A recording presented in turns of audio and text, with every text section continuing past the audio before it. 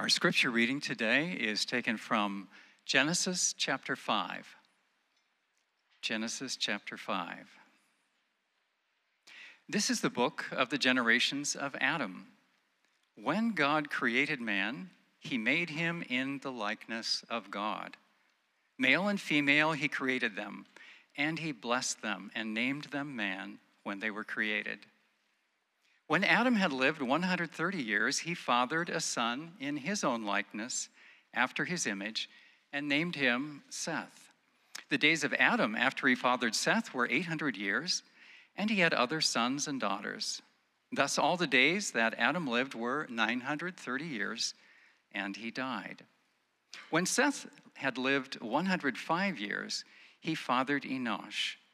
Seth lived after he fathered Enosh 807 years, and he had other sons and daughters. Thus all the days of Seth were 912 years, and he died. When Enosh had lived 90 years, he fathered Kenan. Enosh lived after he fathered Kenan 815 years, and he had other sons and daughters. Thus all the days of Enosh were 905 years, and he died. When Kenan had lived 70 years, he fathered Mahalalel.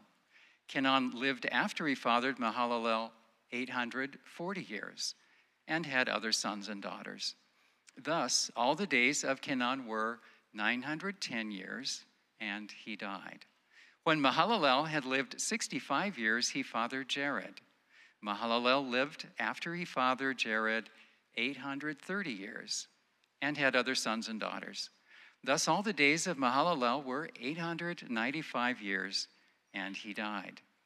When Jared had lived 162 years, he fathered Enoch. Jared lived after he fathered Enoch 800 years, and had other sons and daughters. Thus all the days of Jared were 962 years, and he died. When Enoch had lived 65 years, he fathered Methuselah. Enoch walked with God after he fathered Methuselah 300 years, and had other sons and daughters. Thus all the days of Enoch were 365 years. Enoch walked with God, and he was not, for God took him. When Methuselah had lived 187 years, he fathered Lamech. Methuselah lived after he fathered Lamech 782 years, and had other sons and daughters. Thus all the days of Methuselah were 969 years, and he died.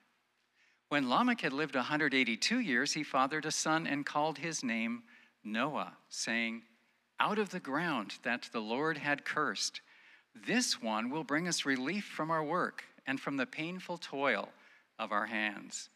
Lamech lived after he fathered Noah 595 years, and had other sons and daughters.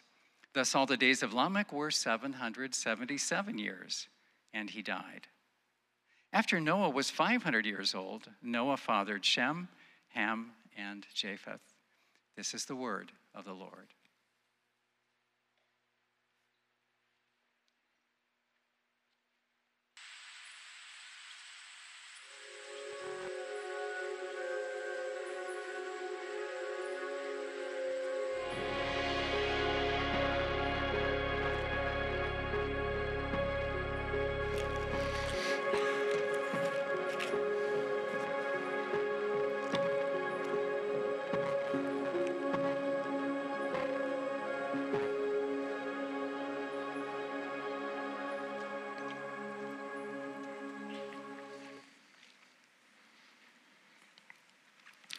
Sovereign Lord, we thank you for the gift of your word. We thank you for the reminder in it of how you view people, how you view us. We think of what you say in your word in the book of Hebrews, that since we are surrounded by such a great cloud of witnesses, and Lord, we see in this text this morning a few of those many innumerable witnesses, people who have gone before us and walked with you. We thank you for their lives. But you say in Hebrews that since we are surrounded by such a great cloud of witnesses, let us run with endurance the race that is set before us. Lord, I pray that this morning as we consider these figures here in this genealogy, that you would spur us on to endurance all the more. In the race that you have given to us, the days in which you have given to us, Lord, may we use them in a way that honors you. And we pray this in Christ's name. Amen. So we come this morning to everybody's favorite passage in the book of Genesis, a genealogy. And it's a recording of a family history. This is the family of Adam that is recorded for us, his descendants that come from there. Now you hear the genealogy and don't start running for the doors. There's much here that we can learn. We see at the beginning, it starts a new section in the book of Genesis. It starts a new time period for us. It says, this is the book of the generations of Adam. We saw in chapter 2 that this phrase showed up again. It's the Toledot formula, meaning these are the generations of. Shows up all throughout the book of Genesis to give us a clue into the different sections of the book. So we're starting a new section here. This is the family history of Adam. These are the people that are coming from Adam, the book of the generations of Adam. And we see this is a family history. The people here surely enjoyed their family, was proud of their family, and so too are we. And we think about their family gatherings, and we too have family gatherings. And I want to make one known to you. Next Sunday, we're going to have a family gathering as a church. That happens every Sunday morning. We gather together every Sunday morning as a church family. But next Sunday at 5 o'clock in the afternoon, we'll have a family gathering with communion. This will be happening in the gym at 5 o'clock. Would love to see you there. Please sign up online or out in the circle at Grace Connect so that we have a number for food. But we want to see you there. This is the time where our church family gathers together and celebrates. And what we do at communion, we celebrate two things. First, we celebrate our union with Christ, remembering who he is and what he has done for us at the cross. But there's another dimension to it, and it's that we celebrate our union with one another as a church. That we are built together upon the foundation, the firm foundation of Christ and what he has done. That is the basis for our unity as a church family, and we get to celebrate that next Sunday. So I hope to see you there for that. That's one example of a family gathering that we have, and you surely think they would have had many family gatherings as well. There would have been times where this family enjoys being together, and certainly they enjoyed thinking back about their ancestors. Now, one of the reasons I like walking through books of the Bible like we're doing here in Genesis is because you have to deal with passages like this. How often would you hear Genesis chapter 5 taught if not for walking through the book of Genesis and coming to this passage and saying, okay, what does the Lord have to teach us here? What can we possibly learn from this? We know in 2 Timothy, God says, all scripture is breathed out by God. All of it is his word. This entire thing is his word. What Paul just read for you here is the word of God. But he also goes on, all scripture is profitable for teaching, for reproof, for correction, and for training in righteousness, that the man of God may be complete and equipped for every good work. All scripture, everything in this book is profitable for you and I to grow in our walk with Christ, to grow more like Christ, and to be equipped for all good works that he has prepared for us. And you say, okay, how does a genealogy do that? That's what we're going to look at this morning. How does this genealogy actually profit us? We're going to see several observations from the text, and some of them will be aimed at trying to help us understand why is it in here, and some of it will be aimed at helping us understand why does it matter to us. Those are the two aims this morning. Why is this in here, and why does this matter? This is the book of the generations of Adam, and the first element we see here for us is that family matters. We see it's evident that family matters. There's a text of a family resemblance. We see this is borne out. This is the book of the generations of Adam. And when God created man, he made him in the likeness of God. Male and female, he created them, and he blessed them and named them man when they were created. Man there referring to the totality of mankind, human beings. We are reminded right from the start of this passage, a new section in the book of Genesis, we are reminded of the high calling, the high value that the Lord God has placed upon every single human life. That when he made man, male and female, he made them in his image, with worthy of value and love and respect and dignity. And it is appropriate that it is repeated here because you think about what has just happened in chapter 4. In chapter 4, we have just seen Cain rising up and killing his brother Abel. And then we see one of Cain's descendants, Lamech, boasting about his own murderous rage. And we see repeatedly, consistently throughout the chapter 4, human life is being devalued. Human life is being stepped upon. Human life is being taken as a means of our own self-advancement and self-preservation and self-fulfillment in our sin. And so we see the devaluing of human life. And so at the beginning of chapter 5, it is a reminder, remember, God made man in his image. We'll see later in chapter 9 about how this is the reason for the prohibition God gives against murder. But we don't need that here, because all that needs to be said is, remember, that brother or sister, that person around you that you see, they are made in God's image. So how should you treat them then? You don't treat them like Cain treated Abel. You don't treat them like Lamech treated these others. You treat them as worthy of respect. You value them, no matter what else they have done, because they bear the stamp of the sovereign creator of the universe. We're reminded of that right here after what we have already seen. And we see in verse 3, when Adam had lived 130 years, he fathered a son in his own likeness, after his image, and named him Seth. So now we have a child who is born in Adam's image. This does not mean that Seth was not made in God's image. Seth still bears the image of God. It is not erased at the fall, though it is certainly defaced. It's marred. It's sometimes hard to recognize, sometimes hard to see, but it's still there. This doesn't mean that Adam was made in God's image, but now Seth's made in Adam's image. This is referring to Adam is now passing down this lineage throughout the generations. It was not said of Cain or Abel, this statement here. It's said of Seth. Because Seth is the one who resembles his father. Seth is the one through whom the promise will continue to come. Born in Adam's image, in his likeness. And what we see going on throughout this chapter then is, at its most basic level, this genealogy is a family history, a family record to tell you about who your grandparents were, who your great-great-great-grandparents were, for Israel to remember. You and I do the same thing. If you ever kept track of a family tree or tried to look back and see, okay, where did I come from? And how did we get here? And is there anyone significant in my family's tree? And we ask all sorts of questions, and we see all these things. And maybe you even thought back about family on Friday. It was Veterans Day. And we honor and celebrate all of those who have served in our armed forces, and we rightly recognize them and value them and honor them. And so maybe you thought back to that family member who man, they gave so much, and they served, and they exerted such effort and served in these ways. And so we honor them and value them. And so we love thinking about our family. We love thinking about our family history. We love thinking about who they are, and we love telling stories about what they have done. And so we cling to these things, and so too does Israel. That's why it's recorded here for us.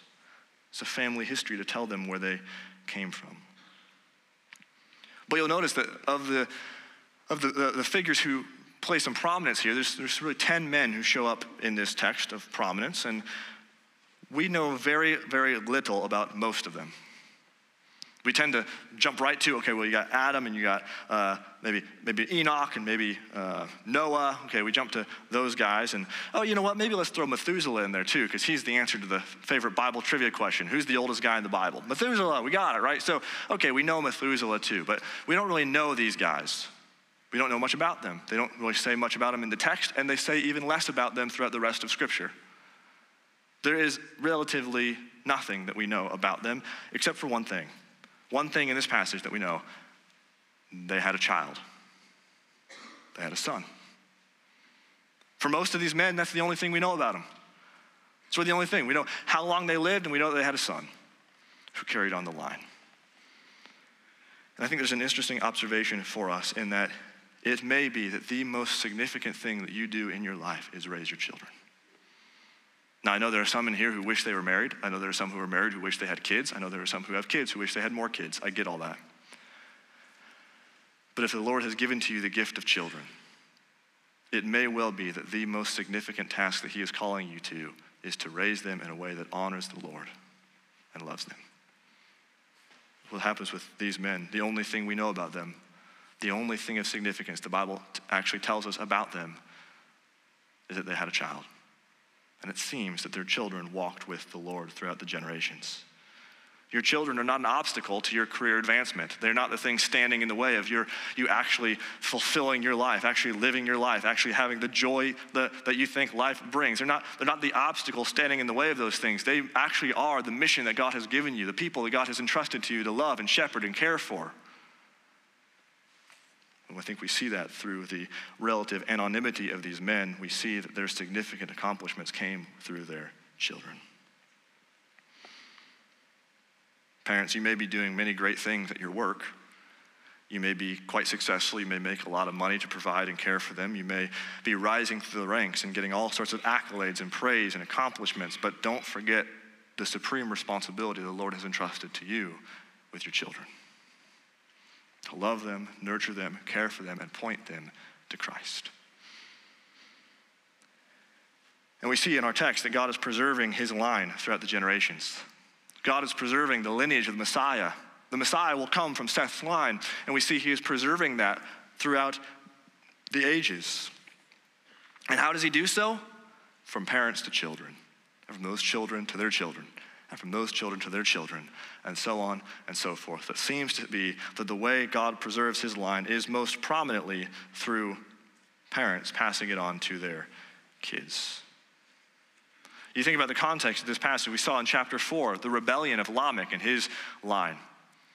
We have seen the descent into sin, such that now sin is not just tolerated, not just something we do but try to hide, but something that we celebrate and boast about. And so we've seen that descent into sin in chapter 4.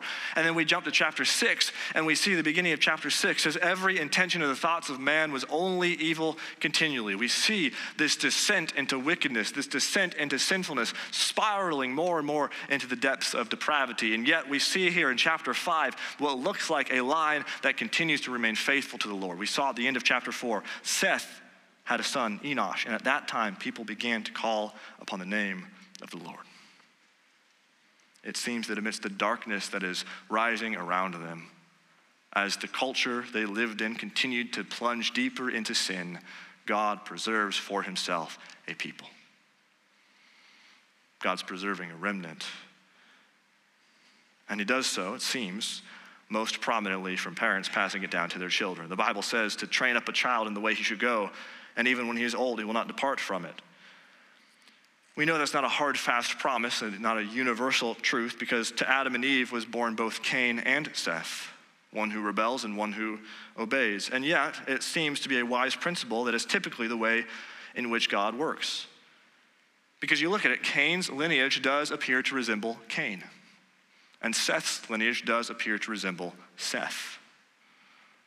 So parents, again, there is no greater responsibility that you have than to train up your child in the way of the Lord, to entrust them to him, to teach them the truths of God's word, and to point them to Christ in all that you say and all that you do. The normative way that God uses to preserve for himself a remnant amidst a broken world is parents proclaiming the gospel to their children. Let's not belittle that task or think too lightly of it. But note that God does preserve a people. He does not let his line, he does not let the Messiah's line die out. And in his sovereign decree of election, he has saved for himself a people. And he will see it too, that those people are brought to him in full forever. No matter how sinful the world becomes, and no matter how victorious Satan does appear, God's people will continue proclaiming light into the darkness. Seems at this time that people who are following God were far outnumbered by those around them who were not following God, and yet God continued to preserve them. That's why the Lord Jesus declares, we read it earlier, I will build my church, and the gates of hell shall not prevail against it. Friends, come what may, the church of Jesus Christ will endure, will remain, will persevere. No matter how sinful the culture around us looks, no matter how much we might think, well, we're outnumbered, believers here are outnumbered, no matter how much we might think Satan's getting some victories here, Jesus Christ continues to build his church, continues to preserve a remnant. And that line, the Messiah's line, will not be broken. Whether you're physically passing down to your children or whether you are coming to him by faith, it's the same thing. You're grafted in, every single one of us, whether you have children or not. Born in the image of God, saved by faith in the Messiah. He will preserve that line. And friends, do you think about how tiny of a God it seems that we have when we talk about like the hope of our country, the hope of Christianity in our country depends upon who gets elected in Washington. Like he needs us, like he needs our help and our favorable laws and the right rulers in order to make a great name for himself in this country. Friends, that is not the case. An American political election is not going to stop God's sovereign decree of election for his people. But that will remain and will continue on for all the ages until Christ comes back to bring us to himself, and we will live with him in full. God preserves a remnant, and it seems that this is passed down from father to son as the normative way it happens. There is another implication from this relative anonymity of these men here that I want us to notice too. Because, again, there are 10 names mentioned, and we don't know much about any of them. Or very few of them we know much about. Adam, Noah, Enoch. What about Mahalalel? You say, well, Josh, I can hardly pronounce these names. What can we learn from them? What about Canaan? What about Jared? It's not talking about that commercial you see. It's talking about this figure in the Bible. They get very little attention here. We don't know who they were. We don't know what they did. And this opens up to us one of the sobering realities of life that maybe some of you have been there. You wonder, well, is anything I'm doing really going to make that much of a difference? Am I going to really have any sort of lasting impact? When I'm gone, are people even going to remember me? It's one of the sobering aspects of life that we know our life is like a vapor, and then it's gone. And will people remember us afterward? We don't remember much about these men. We don't know much about what they did. But it is significant that they're included here because it clues us in on the fact that God sees them and God knows them, just like God sees and God knows you. They're not random placements here. These are people who are known by God and loved by God. One commentator writes this. He says about these names, this genealogy being included here, he says, if we were writing this book, we would probably just leave the names out. But God does not. And it is because he is far more interested in people than we are. See, we tend to want to just skip over the list of names. We want to just kind of ignore them and say, well, that doesn't mean anything to me. Those people don't really matter to me, but praise God, they matter to God. Praise God, they mean something to him. That their inclusion here clues us in on the fact that God sees them, God knows them, God cares for them. And it's a reminder to you and I that no matter what comes in our life, no matter how we may answer those questions about, well, will I really be remembered? A life that is lived to God's glory will never be in vain. He sees you, he knows you, he cares for you, he loves you. And so you might feel invisible right now.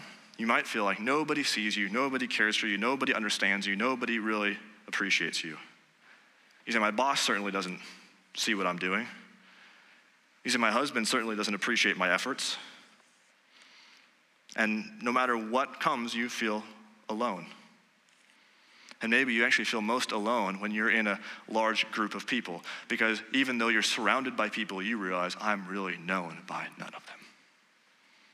You feel alone, overlooked, forgotten, invisible. But the inclusion of genealogies in the Bible is good news for you that God doesn't overlook, but he sees and knows and cares.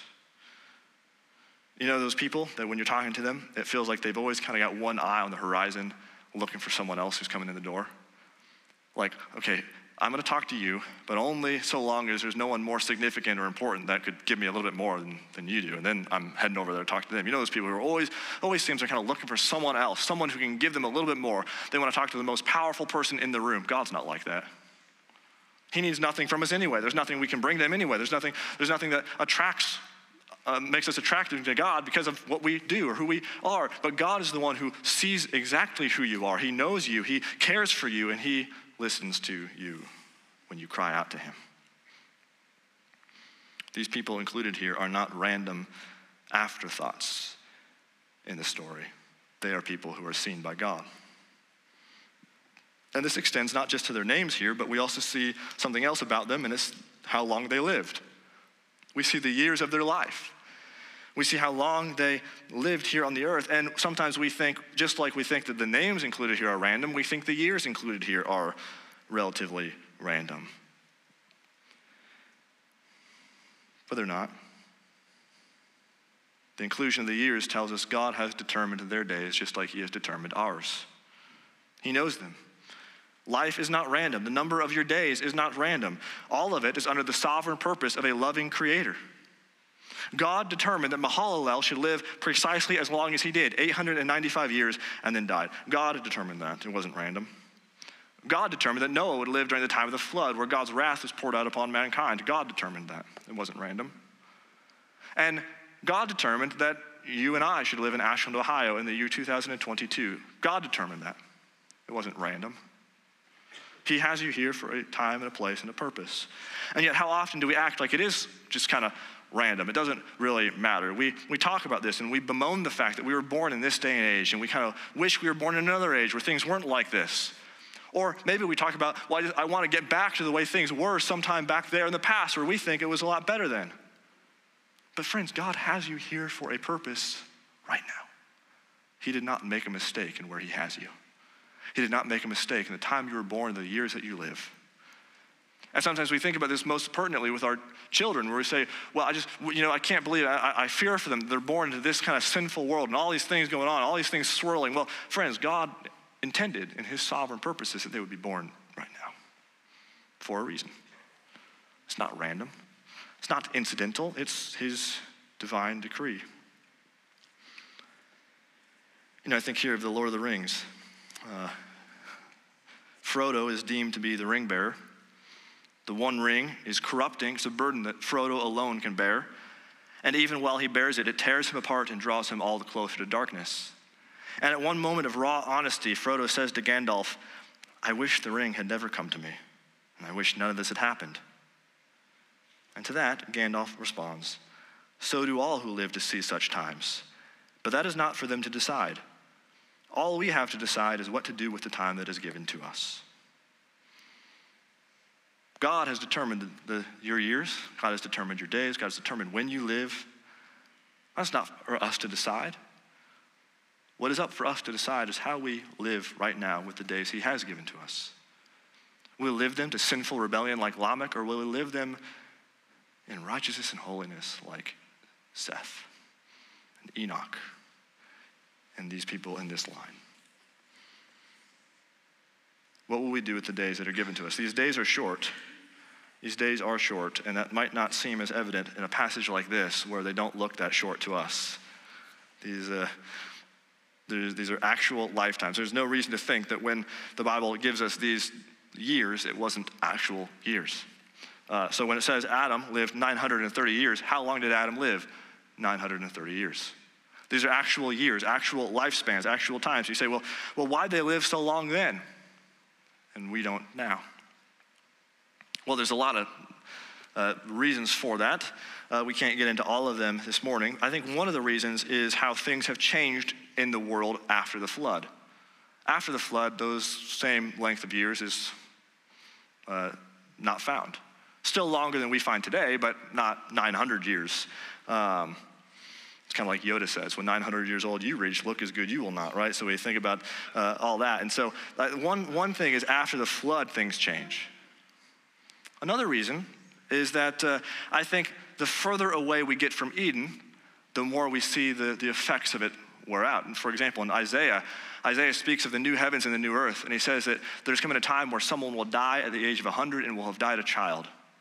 So it seems that in the presence of God, there is longer lifespan. So it's probable that the flood changes things. It's probable that the further away from Eden we get, the more we see the effects spreading. But I also think that in the passage, it is a reminder to us that death is certain for us all, no matter how long we live. Ours is an age of trying to figure out ways in which we can keep death away and prolong our life as much as we possibly can. There's nothing wrong with that motive. But what's clued in for us in this passage is that maybe, let's say you could figure out a way to live as long as Methuselah, 969 years. What happens to him? He died. If you could figure out how to live for a millennia, you still would not be able to attain eternal life. immortality that way. No matter how long you live, death is a certainty. You think about what might have happened, right? We don't know for sure, but I think about what might have happened for Adam and Eve after they sinned. So God tells them, when you sin, you will surely die. Okay, so death is now certain for them. They leave the Garden of Eden, and what happens? Cain kills Abel. Now they know what death is. Now they've been confronted with it, and it's horrible. But then think about it. Then Adam celebrates his 200th birthday, and then his 300th birthday, and then his 400th birthday, and then his 500th birthday, and then his 600th birthday, so on and so forth. And it seems everybody at that time kind of lived similar. So we don't know how much death they were exposed to, but it's possible that perhaps they started thinking, hey, you know what? Unless we're murdered, we're going to just keep living. That's not that bad of a deal. Unless Cain kills Abel, unless we're murdered, we're just going to keep living. And then what happens to Adam? He dies. Death is a certainty for all men. There's no way of escaping it by prolonging our life. And so as we see the lifespan shorter now, for us, we still learn much the same thing. Whether our life is 90 years or 900 years, we still learn about the futility of life. Our days are like a vapor and then are gone. But death is a certainty. Piper writes this, in other words, human mortality and the shortness of life cries out to the world, your life is a vapor. Your life is a vapor. Take hold of what lasts. Take hold of God. Take hold of Christ. Take hold of the gospel. God's point to the world in the brevity of life is that a trumpet blast be sounded from every funeral, from millions upon millions of funerals. Look away from this mortal life. Look away from this fallen world of sin and corruption and futility. Look for your portion and your hope and your treasure outside of this world. Look to God, look to Christ, look to the gospel. That's the point of mortality. That's what this text is screaming at us. You will not find eternal life this way. It's only found outside of you. It's only found in Christ, not in this, because the text makes it very clear. We will die. You see the familiar refrain that runs all throughout it. Verse 5, thus all the days that Adam lived were 930, and he died. Verse 8, thus all the days of Seth were 912 years, and he died. Verse 11, thus all the days of Enosh were 905 years, and he died. Verse 14, thus all the days of Canaan were 910 years, and he died. Verse 17, thus all the days of Mahalalel were 895 years, and he died. Verse 20, thus all the days of Jared were 962 years, and he died. Verse 27, thus all the days of Methuselah were 969 years, and he died. Verse 31, thus all the days of Lamech were 777 years, and he died. See that over and over and over again, and he died. Death has become a normal part of life. It's an unnatural part of life, but normal. It's unnatural because that's not the way it was supposed to be. Death is a foreign intruder into God's created design. Only came about as a result of man's rebellion and not God's intention with the world. It is unnatural. God made a world without death, but as Satan smuggled rebellion into the sacred temple of Eden and deceived Adam and Eve and enticed them by looking and saying, well, this must be good. Well, hiding inside of the Trojan horse that the devil smuggled in was death. And it has come for all men. What was unnatural and remains unnatural has become normal. And we see in the coming weeks how the flood will bring widespread death upon the world. All of mankind, except for one family, will be wiped out. And none of these figures in this passage, besides Noah, would survive that flood. None of them would live longer than that. Let's do a little bit of math. You say, first a genealogy and now math. This deal's getting worse all the time. No, this is going to be simple math, right? Start with Methuselah. So back up let's start with verse 25. When Methuselah had lived 187 years, he fathered Lamech. Okay, 187. Now jump down to verse 28. When Lamech had lived 182 years, he fathered a son and called his name Noah. So now add 187 to 182, and you get, 369. Okay, so that's from the time of Methuselah's birth to the time of Noah's birth. Now chapter 6 tells us Noah was 600 years old when the flood came. So add 600 to that, and you get 969 years. Now look back at verse 27. Thus all the days of Methuselah were how long? 969 years, and he died. In other words, Methuselah died in the same year as the flood. Lamech died 5 years prior to that. Methuselah died the same year of it. Does that mean he died in the flood? We don't know. I think probably not. But he did die in the same year. And no matter what, you trace any of these lineages, any of these years, none of them will survive past that. Except for one, Noah. And his death is recorded for us a few chapters later. There is no way of getting out of life alive. Death comes for us all. You say, well, what are the unavoidable realities? Death and taxes, right? Well, you can avoid taxes far better than you can avoid death. You may go to jail for it, but you can still try to avoid it. Romans 5, though, says that therefore, just as sin came into the world through one man and death through sin, and so death spread to all men because all sinned. So what we see here in this genealogy is the spread of death, a reminder of the curse of sin, a reminder of the devastation that comes from our rebellion.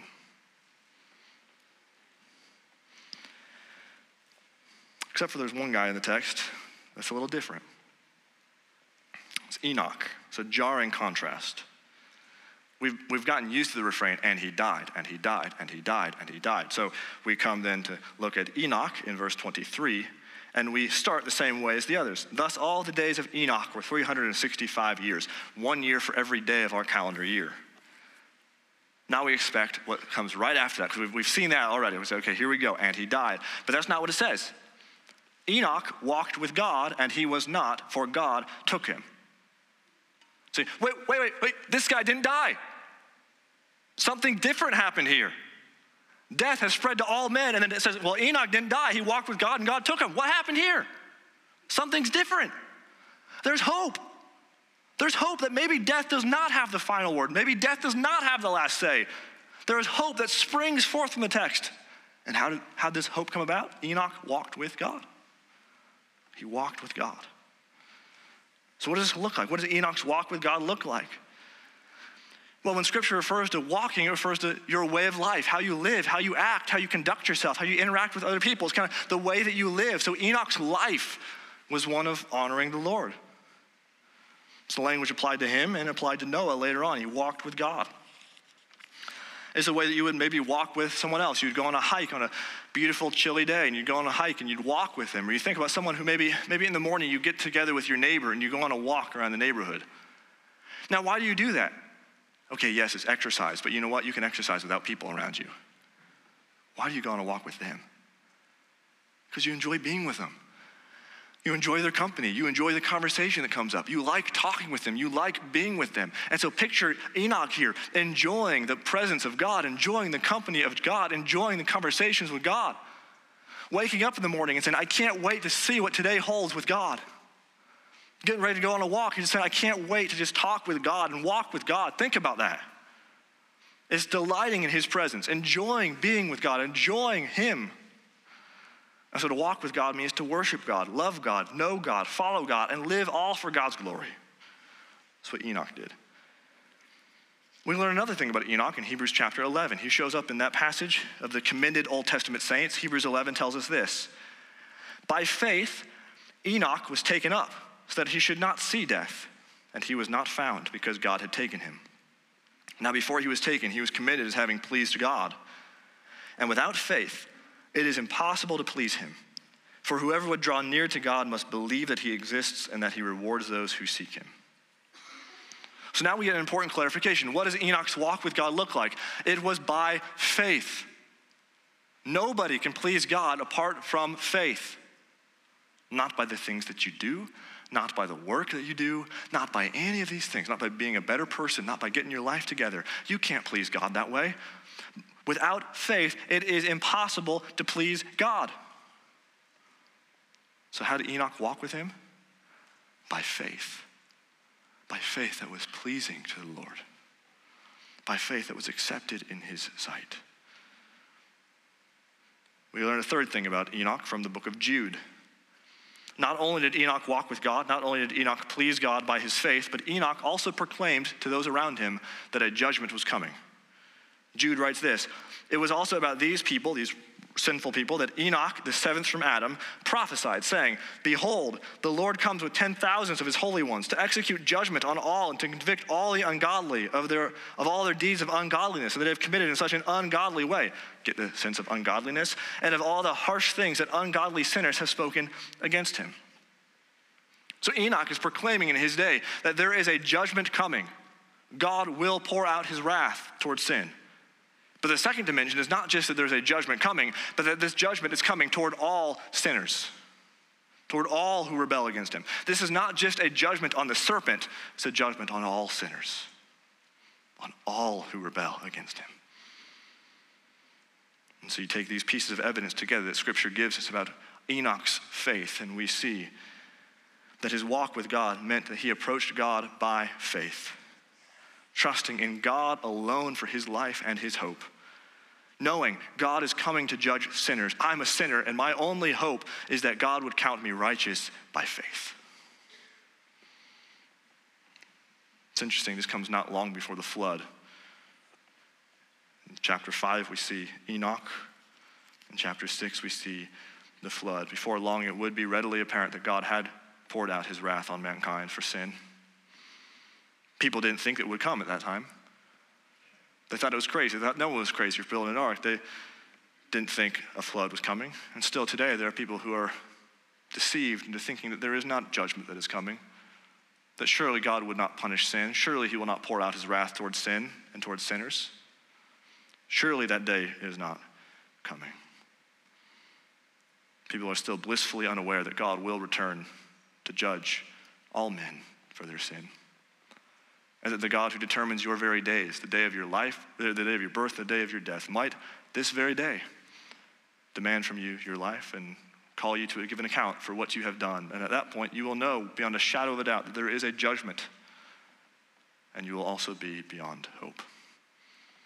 To hear the words of Enoch, warning, proclaiming of what is to come, but showing us that there is a way out of it. There is a way out of the wrath of God. There is a way out of the judgment of God. There is a way out of the punishment of death, and it is to walk with him by faith, trusting in the Redeemer whom God will send. For Enoch, it was looking forward to the coming seed who would come, and for us, it's looking back at Christ Jesus, who has come and conquered. And by faith in him, we will not taste the wrath of God, but will be found in him as righteous. You think about Enoch, perhaps his best sermon came through his disappearance. He had his own private rapture. It's taken up. We don't know what it looked like. Of only Enoch and Elijah was it says they were taken without death. And then Elijah, the heavens open up and a chariot comes down and he's taken up in a whirlwind. We don't know what it was like with Enoch, but he was just taken up to be with God. And Hebrews tells us, and he was not found. Perhaps people went looking for him. They couldn't find him. I'm sure it happened with Abel. People are saying, well, you know what? Hey, wait a second. Abel's a little late coming home for dinner. I wonder where he's at. Went looking for him. And before long, you find his body laying in a field, and you say, oh, this is what God meant by death. And then Enoch, well, we can't find Enoch. I wonder where he went. So they go searching for him, but they don't find his body. They can't find him anywhere. And we don't know how they heard about it. We don't know how God told them about it, but they find out some way, because it's been passed down to us, that Enoch was taken up to be with God. So they couldn't find him, but they heard he was taken to be with God. So the message has been proclaiming about judgment and sin is coming. There must be a way out of it. There must be a hope. This cycle of death, this unnatural normality, there must be a way out of it. There must be a hope of life that comes through it. And Enoch is the glaring example to us in this passage that there is. You think about what Jude called him. Jude referred to Enoch as seventh from Adam. Now that has to be clarified because there's actually two Enochs that show up in this text in Genesis 4 and 5. There's an Enoch in the line of Cain, and there's another Enoch in the line of Seth. Interestingly, there's one other name repeated in both lines, and it's Lamech. So there's a Lamech in both lines and a Enoch in both lines. So Jude has to distinguish. I'm talking about the Enoch from Adam, by seventh from Adam. But what's interesting is, as we saw last week, 7 is a number of perfection, of completeness in Scripture. So it carries a special significance, so that when it's referring to, it could be the totality of it, kind of the full picture of it. So when he says Enoch is the 7th from Adam by way of Seth, it is saying that this is a good picture, a good summary of what this line looks like. Who is 7th from the line of Adam by way of Cain? It was Lamech, who we saw last week, who is a great picture of what the line of Cain looks like. Rebelling against God and delighting in that rebellion. And so it's really offering us, there's 2 options. There's the line of Cain marked by 7th from Adam by way of Cain, Lamech, boasting in sin. Or there's the way of Enoch, 7th from Adam by way of Seth, Enoch who walked with God. The options for you and I, friends, are you going to live in the way of Lamech and celebrate and just kind of trying to take joy in your sin and keep going? Or are you going to walk the way of Enoch and say, I'm going to follow the Lord. I'm going to love the Lord. I'm going to walk by faith in him. Rather than getting familiar with death, rather than getting lulled to sleep thinking judgment is not coming, we approach God by faith now. Faith that looks like worshiping, knowing, and loving him. Faith that looks like believing that my sin does deserve judgment, but that Jesus Christ brings forgiveness. Faith that looks like there is a confidence for life after death. There is a hope that we will live forever with God. There is a hope that we will be rescued from the waters of judgment and delivered safely home. Now, sometimes we can think, well, they didn't have all the distractions we have today. It was easy for Enoch to walk then. You think, well, look today. We've got a world that seeks to distract us from Christ, if not turn us the opposite way from him. And there's all sorts of things going on. I'm just so busy, and my kids have all these events and all these things. So we just get busy. And maybe when they're a little older, I'll turn by faith. But Enoch had those same things. The culture surrounding Enoch was quite sinful, probably more so than ours.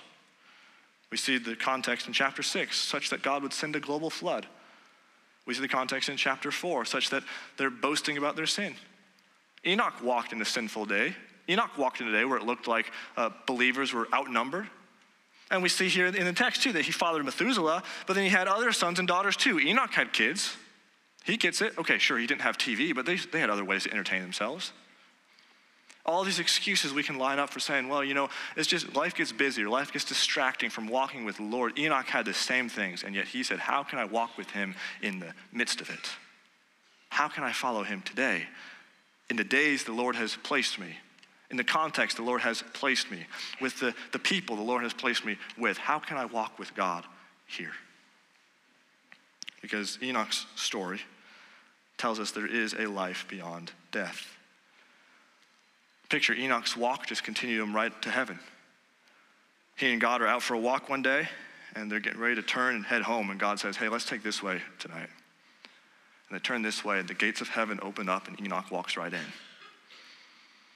Enoch's way of life led him to life eternal with God because he lived by faith. And that's the hope of the Christian. Because we trust that the rescuer Enoch longed for has come and opened the door to eternal life for all who believe in him. That there is a way out of death, and it is to walk with God, to have faith in God, to follow God, and know that maybe it doesn't mean we'll escape death entirely. Enoch was taken up, but only Enoch and Elijah could say that. All others, even saints in Christ, were killed or died. It doesn't mean we will escape death entirely, but it does mean that death does not have the final word. Death is not the ultimate reality of life. We are spared from the ultimate death, eternal death, because for the believer, death is merely an open door into heaven. We don't glorify death, but we don't cower before it either. Death is no longer power. Death no longer has the power over us. Jesus said, I am the resurrection and the life. Whoever believes in me, though he die, yet shall he live. Though he die, yet he will live. And everyone who lives and believes in me shall never die, will live forever with him. There's a popular Christian writer named Tim Challies. He recently published a phenomenal book. It's one of the most edifying books you will read in quite a while, and yet at the same time one of the most heartbreaking. It's called Seasons of Sorrow. What it is a few years back, his 20-year-old son, Nick, while he was away at college, collapsed and died unexpectedly.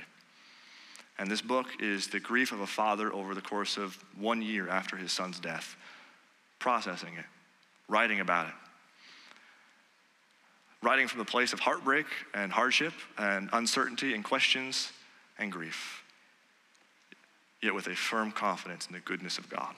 It's a beautiful book, and at one point in the book, he reflects on how death was truly powerless to harm his son, Nick. He writes this: "Death, did you bring any great harm to Nick when you released his spirit from his body? Surely not, for all you did was deliver him from physical pain and deliver him to spiritual blessings. You liberated him from all strife and strain, from all sorrow and suffering, from all anxiety and uncertainty. You delivered him to the fullest peace and the sweetest comfort. So death, be not proud. Death, did you bring any great harm to Nick when you took him from my side? No, for when you took Nick from my side, you delivered him to the Savior's.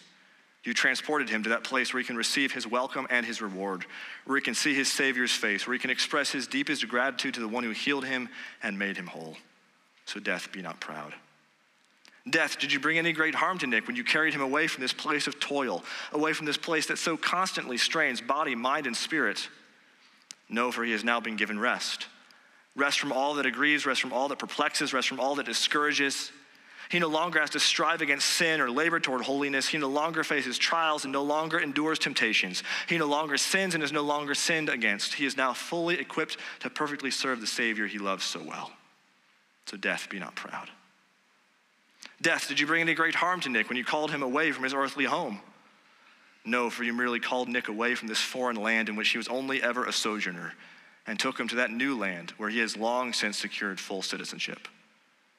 You transported him from this place of faith to that place of sight, from this shadow to that light, from this foretaste to that reality, from an earthly tent to a celestial palace. So death, be not proud. Death, did you bring any great harm to Nick when you pulled him away from his family? By no means, for you simply delivered him to the community that is above, to the great company of saints that stands in the presence of Christ to worship him perfectly and unendingly. And there he is joined with the saints and the martyrs, the elders and the angels, to pour out his perfect praise and perfect prayers to his perfect God. So death, be not proud." I can't help but think of the words of Paul. Death is swallowed up in victory. O death, where is your victory? O death, where is your sting? The sting of death is sin, and the power of sin is the law. But thanks be to God who gives us the victory through our Lord Jesus Christ. Death does not have the final word. Death was defeated by Christ, the serpent-crushing seed of the woman. And the story of Enoch is included here amidst a people who die to remind us that there is a way to life by believing in the one whom God would send, Jesus the Christ. And so all this leads us to trust in the promised rescuer, the one God promised would come. Because you notice in this passage, there's the familiar refrain, and he died, and he died, and he died. But there's another familiar refrain, and it's the birth of a child. Over and over and over again. Talks about a son being born, a child being brought forth, as a reminder of what God had promised. That there will come an offspring of Eve who will crush the serpent. There'll come an offspring of Eve who will set all things right. There'll come an offspring of Eve who will save his people and redeem them from their sin. And so this constant theme of death in chapter 5 is a reminder of the pervasive curse of sin, and the constant theme of life and birth is a reminder of the coming rescuer that God will send. And he has come in Christ Jesus. We see in verse 29 that as Lamech gives birth to Noah, well, he doesn't give birth, but he has a son. He gives birth to Noah. He has a prophecy. Out of the ground that the Lord has cursed, this one shall bring us relief from our work and from the painful toil of our hands. Toil, the same language in Genesis chapter 3, consequence of sin. Lamech saying, okay, this one, Noah, he's going to give us relief. And in a sense, Noah does, through the flood and the recreation narrative we see afterward. But Noah is still a sinner in need of a savior. Noah will bring temporary relief, but not ultimate relief. We still need that. And you trace the lineage all the way down to the person of Jesus Christ, coming from the line of Seth. He is the one who will give us ultimate relief. He is the one who will deliver us from the waters of God's wrath and lead us safely home. See, if Enoch, if his walk with God were based on what he did, maybe it was based on the wealth he had, based on the accomplishments he had, well, that wouldn't really be good news for us, because what if we couldn't do the same thing he did? But Enoch's walk with God was on the basis of one thing and one thing alone, his faith. And that option is available to every one of us. To believe in Christ, to trust him, to walk with him, to follow him. To believe that the rescuer has come. To cherish him, treasure him, and trust him, and know that when you do, though we die, we'll live forever with him. So I close with the words of Charles Spurgeon. Spurgeon started an orphanage. He was a pastor in London. He started many great ministries, and one of them that was near and dear to his heart was an orphanage that he started and ran. And at one point, there was a young boy in his orphanage who was dying, and there was nothing that anybody could do about it. And so Spurgeon went to sit with the child. I imagine him tenderly taking the boy's hand, talking with him as the boy lay dying in his bed. And Spurgeon said to him, "Jesus loves you. He bought you with his precious blood, and he knows what is best for you. It seems hard for you to lie here and listen to the shouts of the healthy boys outside at play. But soon Jesus will take you home, and then he will tell you the reason, and you will be so glad." It's the hope of the Christian, that the God who is sovereign over life and death uses all things in our lives to throw us wholly upon Christ as the solid rock for our lives, and to make us eternally glad in him. Let's pray. Father, we thank you for your Son, Jesus, and the life that you give us in him. Lord, we see death around us. We see the curse of sin in us. And we know that we need rescue. And we thank you that you have done that in Christ. Lord, I pray that we would walk by faith in you like Enoch, trusting in you, treasuring you, clinging to you for the hope of our lives and the hope of our lives eternal with you. And we ask this in the name of your precious Son and for his glory. Amen.